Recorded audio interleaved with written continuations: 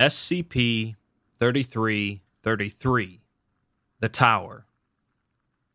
SCP-3333 is located near one of the most dangerous volcanoes in the world, potentially capable of wiping out tens of thousands of people. This certainly ranks it among some of the greatest threats in the natural world, and yet it pales in comparison to thousands of different anomalies in the SCP universe. While 3333 probably isn't capable of the same type of destruction as an active volcano, it is an insidious and terrifying horror. It also has a few exploration logs, so there's plenty of fun to be had. SCP-3333 is an anomaly located within the Suntop Fire Lookout in the Mount Baker Snoqualmie National Forest in the state of Washington. On the ceiling of the lookout is a trap door that leads upwards into an identical copy of the lookout, which also contains another trap door on the ceiling. These successive lookouts continue upwards, and we'll get to the exploration logs in a minute, but once passing through the first trapdoor, the view of the surrounding area changes. The topology is identical to the normal area, but no plant, animal, or human life has been observed. Climbing higher physically extends the lookout as well, along with the stairs alongside the lookout, which always lead down to the ground.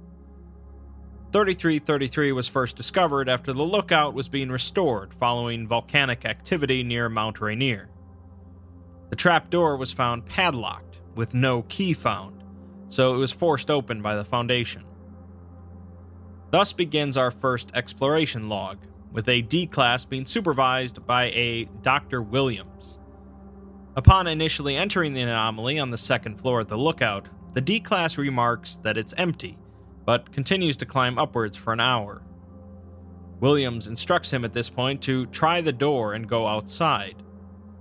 Upon opening the door, a strong wind blasts through into the lookout, throwing the D-Class backwards. After a short struggle, the D-Class manages to close the door and is advised by Williams to stay inside for now. The D-Class continues traveling upwards for 3 hours as the sound of wind is now audible. He's given cognition tests every 10 floors, with no significant changes as he continues. 180 floors up, the D-Class stops to eat some rations, and Williams gives him another cognition test. When the D-Class asks what the cognition tests are for, Williams admits that they're to test how thin the air is getting, as thin air would cause the D-Class's brain to slow down. It seems that the D-Class is not actually physically ascending as much as suspected, which isn't that surprising since it's an anomaly. Another 4 hours of climbing, and the sun outside of the lookout is setting, so the D-Class sets up a camp and sleeps through the night. In the morning, as he starts ascending again, the D-Class notices 2 small figures on a ridge southwest of the lookout. They are standing still and can only be seen from the D-Class's perspective. While trying to get a better look using binoculars, the figures disappear out of sight behind the ridge. The D-Class remarks that they saw the reflection in his binoculars, and one of them pointed directly at him. More climbing, up on the 345th floor, where the D-Class camps for the night again. In the morning, he forgets to turn his camera and microphone on until reminded, and expresses feelings of anxiety and unease, asking for the exploration to end. He claims that something is not right, and mentions writing on the walls, which Williams denies seeing. Williams insists he continues, however, and the D-Class complies, although he continues to ask to be allowed to return to the bottom. On the 527th level, the layout of the lookout drastically changes, with multiple copies connected to one another in a grid. None of the copies contain a trap door, and there doesn't seem to be any natural light outside, leaving it completely dark. The D-Class begins to panic, but Williams asks him to calm down and turn on his lights. His lights fail to turn on, revealing that the battery compartments are empty, and the backup batteries are also missing. At this point, the D-Class claims to see something, although the camera feed reveals nothing. He begs to be allowed to come down, but Williams only says that he'll be executed if he does. The camera and microphone feed cut out at this point, leaving the D-Class's fate uncertain. The sacrificial D-Class has been sent through, so it's time for the MTF to investigate. A 5-man team equipped with standard-issue survival gear and recording equipment. All of their batteries and backup batteries are triple-checked. The team begins their ascent, with the sound of wind outside slowly decreasing as they continue. After several hours, they reach the point where the D-Class attempted to go outside and decide to try it for themselves. Upon opening the door, there is no burst of wind, and a member is easily able to step outside. The team leaves the lookout and begins to explore, finding the surrounding area identical to normal, aside from the complete lack of plant or animal life. After several hours of finding nothing, the team returns to the lookout. Williams theorizes that if the whole world was similarly barren, it would account for the strong wind patterns, but it wouldn't explain the presence of oxygen. The team continues ascending for several days at a slower pace than the D-Class, camping each night and having no notable encounters. None of the team members report any auditory or visual hallucinations, and on the 4th day, they reach the top floor. This time, the batteries and the flashlights are still present, so they begin traversing across the grid of rooms. The rooms are connected by exterior walkways, and a team member pulls up a board to drop a glow stick down. There is nothing but darkness below them, and the glow stick doesn't seem to hit any bottom. Firing a signal flare into the air reveals a similar expanse of darkness, with no ceiling. The team doesn't find the D-Class's body or any of his equipment initially, so they spread out to fully explore the grid for an hour. Eventually, one of the team stumbles across the D-Class's empty backpack, with no signs of any struggle. At this point, they realize that one of their team is missing and doesn't respond on the radio.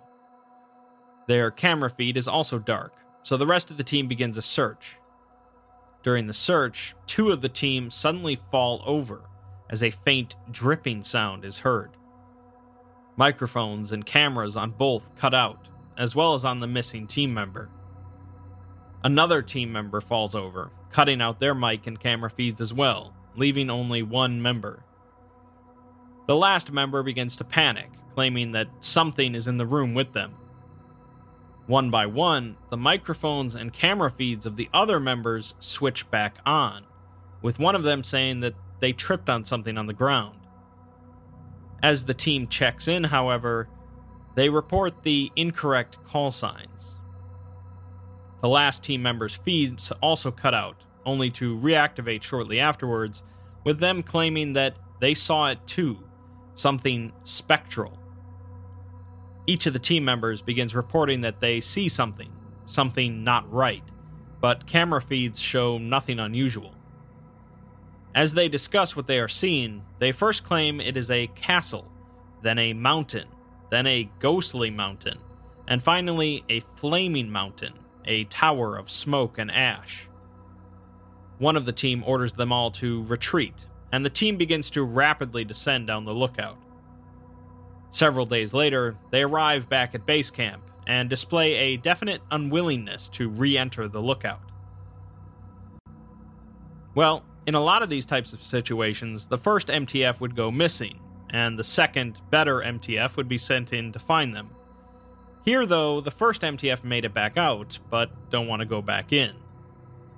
Instead, for the third exploration attempt, the Foundation sends in a single specialist, codenamed Null Walker. Null Walker is a counter-memetic specialist who is deaf, blind, and mute. She communicates through a modified signaling system embedded in her hand. She's a counter-memetic specialist because memetic effects typically occur through being seen or heard, making her immune to many of them. After a few hours of ascending, she notes that someone is outside, watching her, but then corrects herself to say that it isn't watching, but it's doing something else. After climbing a total of 12 hours, Williams asks her if she needs to rest, but she says that someone is still there, and it's not safe. Instead, she takes 100 milligrams of amphetamine and continues. She asks if Williams can see something outside, and as she turns the camera, a flicker of motion is seen as something outside the window ducks down out of view. Nullwalker simply says, "They know," and begins to rapidly climb upwards, with more flickers of motion visible on the camera outside of the lookout, and small rustling sounds occasionally heard over the wind. She's told to retreat, but she refuses and continues rapidly ascending for another hour, finally arriving at the top. She can sense that there's blood here, and no light, but since she doesn't turn on her flashlight, the camera can't see anything. A loud slam is heard in the distance, and she comes across a body. As she bends down, more rustling sounds can be heard, louder and closer, along with several squishing sounds. She feels the body and some blood, noting that the muscles are smooth and too soft, and then feels hard metal. The rustling sounds grow in intensity around her until they are one continuous drone. She mentions metal and words before a thud is heard, and she signals only gibberish. Afterwards, she says that the lights are out and asks, "Where is the light?" She says there is a mountain and she needs to come down. Suddenly, her flashlight turns on, and the camera reveals a pile of muscles, organs, and bones in advanced decomposition. Nullwalker is clutching onto a dog tag belonging to one of the members of the MTF. Well, that's very concerning, since all of the MTF members apparently made it down safe. The rest of that log is expunged, and we're informed in the next addendum that the entities from 3333 either killed or impersonated all members present at the temporary observation post. As it turns out, they had continued the facade of exploring 3333 for 1 month afterwards, continually requesting manpower and equipment, until a supply assistant managed to send an emergency message containing the third exploration log. Recontainment teams arriving at the outpost found it abandoned, and in total, over 50 personnel were lost. So, we have some sort of anomalous entities that are capable of murdering and impersonating humans with unknown goals that are now out in the wild. A special task force is set up to hunt down all of these instances, but that's likely a tricky job. Sometime later, though, a message was received by the Foundation sent from Dr. Williams' cell phone. It doesn't seem to have been sent from inside SCP-3333, but the exact location has not been identified. The message contained the fourth and final exploration log, this time from Dr. Williams' perspective, as she apparently fled into the lookout to escape from the anomalous MTF. As the footage starts, Williams is climbing upwards and breathing heavily, as gunshots can be heard down below. Eventually, she stops to rest and blocks off the lower trapdoor with a chair. She's covered in blood, holding a handgun, and she begins to cry. She says to the camera that the entities masquerading as the MTF tricked them because they had spoken with just the right amount of vagueness, and no one would argue with a seasoned MTF that decided to retreat from an anomaly. As she's speaking, the trapdoor below her begins to rattle as someone tries to get in. A voice calls out to Dr. Williams, telling her that they are a different MTF that received a distress call coming from this outpost. They were attacked by the personnel assigned here, and demands that Williams let them in. Williams, having a modicum of intelligence, of course, doesn't fall for it. The voice says that they will treat her as an enemy agent if she doesn't let them in, but she just screams for them to stay back. The trapdoor begins being forced open, and several fingers begin to stick out, so Williams rushes over and stomps on the fingers. There is a tearing sound as they are pulled back under the trapdoor, and Williams fires 2 shots downwards, before climbing up to the next floor. As she climbs, she blocks off each trapdoor behind her before stopping to vomit and cry again. Williams climbs for another 12 hours, non-stop, before collapsing into unconsciousness for 2 hours. She wakes up screaming and then remarks that she's still here and she's thirsty. At this point, it begins to rain outside of the lookout, so Williams laughs and steps outside to drink some of the rain. She returns shortly afterwards and comments that it was salty before continuing upwards. At some point, there is a knock on the exterior door of the lookout, so she stops and points her gun at the door. Then there is another knock on the other side of the lookout. Williams turns back and sees the D class standing outside the door, the one initially sent in. He asks the doc to be let in, but Williams continues to point his gun at him, as she says that the D class never referred to her as Doc.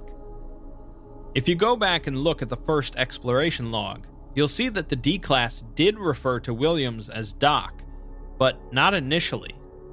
At first, he only called her Doctor, but after he camped for the second night, he woke up and immediately began referring to her as Doc instead. This is the point where the 3333 entity had taken his skin and began masquerading as him. Upon telling the entity this, the D-Class's face goes completely slack, and it says that it never really watched him. Ever since Williams was a child, though, it had always thought she had very pretty eyes. This is a pretty terrifying revelation, for obvious reasons, that these entities which cut people open and wear their skins to pretend to be human actually observe people throughout their lives, waiting for them.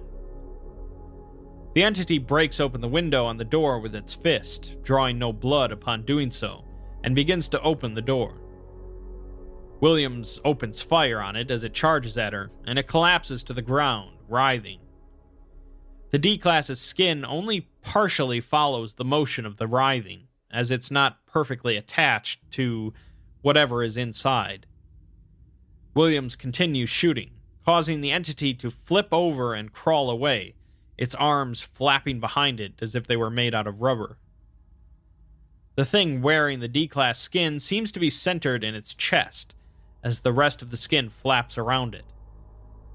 Williams shoots the thing in the chest twice. There is a tearing sound, followed by a loud, dry thud. Williams vomits again, and points the camera at the D-Class, revealing a large black pile slumped against the broken window, with clear, gelatinous blood oozing out of it. Whatever the entity was, it seems to have had thick, semi-transparent wings. Williams attempts to throw up again, but then rapidly and quietly begins speaking about humans searching on a deep level for enlightenment, comparing it to heights, and here she is on a castle in the sky, or a mountain in the air, and at the top there is nothing. As she approaches the top of the lookout, she mentions a Null Walker, and says that she finally did it. She turns on her flashlight on the top floor, and there is no sound or external light present. She calls out to see if anyone replies, but there is still only silence. She laments that there is nothing up here, and there never was, despite her hopes. As she sits down, footsteps can be heard in the distance, approaching her. The steps are uneven and rough, slamming down with each movement. The figure of Null Walker enters the camera's view, her flesh unevenly stretched, with patches of it missing completely, revealing the writhing entity inside of her. Her head hangs limp, and she jerkily moves around the room with little sense of purpose or direction. Williams retches from the smell, and calls out to her by her real name, Annette. The entity swivels to look towards Williams, and something inside of her moves towards its head, raising it. There are scratches seen around the eyes and ears, and it attempts to speak, with only a wet, gurgling sound coming out. The entity apparently can't utilize Annette's body the same way that she could, and Williams calls out to her again before breaking into tears. She tries to shoot the entity repeatedly with her empty firearm to no avail. She drops the gun and falls to her knees as the entity approaches her slowly, the mass inside of her chest writhing as if to escape. Williams says that she is sorry, as the flesh of Annette rips apart, and a barbed stinger shoots out and hits Williams, causing her to collapse. A large black entity emerges out of the massacred remains of Annette, with large semi-translucent wings and a large sucker appendage on its chest. It has no visible eyes. Its skin is extremely thin. Organs can be seen through some viscous internal fluid, but no bones can be seen. The entity approaches the paralyzed Williams and thrusts its chest appendage into the wound made by the stinger. A sucking noise is heard as chunks of semi-liquefied organs and bone emerge out of the back of the entity, leaving behind only an empty shell of skin. The entity contorts its body and slips into the wound, causing the skin of Williams to jerk as it fits into it. The skin of Dr. Williams stands up and turns off the camera. That's pretty horrible. The entities somehow are capable of observing humans from an early age, and somehow know which ones were likely to come into contact with this lookout. The Foundation stumbled upon this weird lookout anomaly, finding the trapdoor padlocked with no key.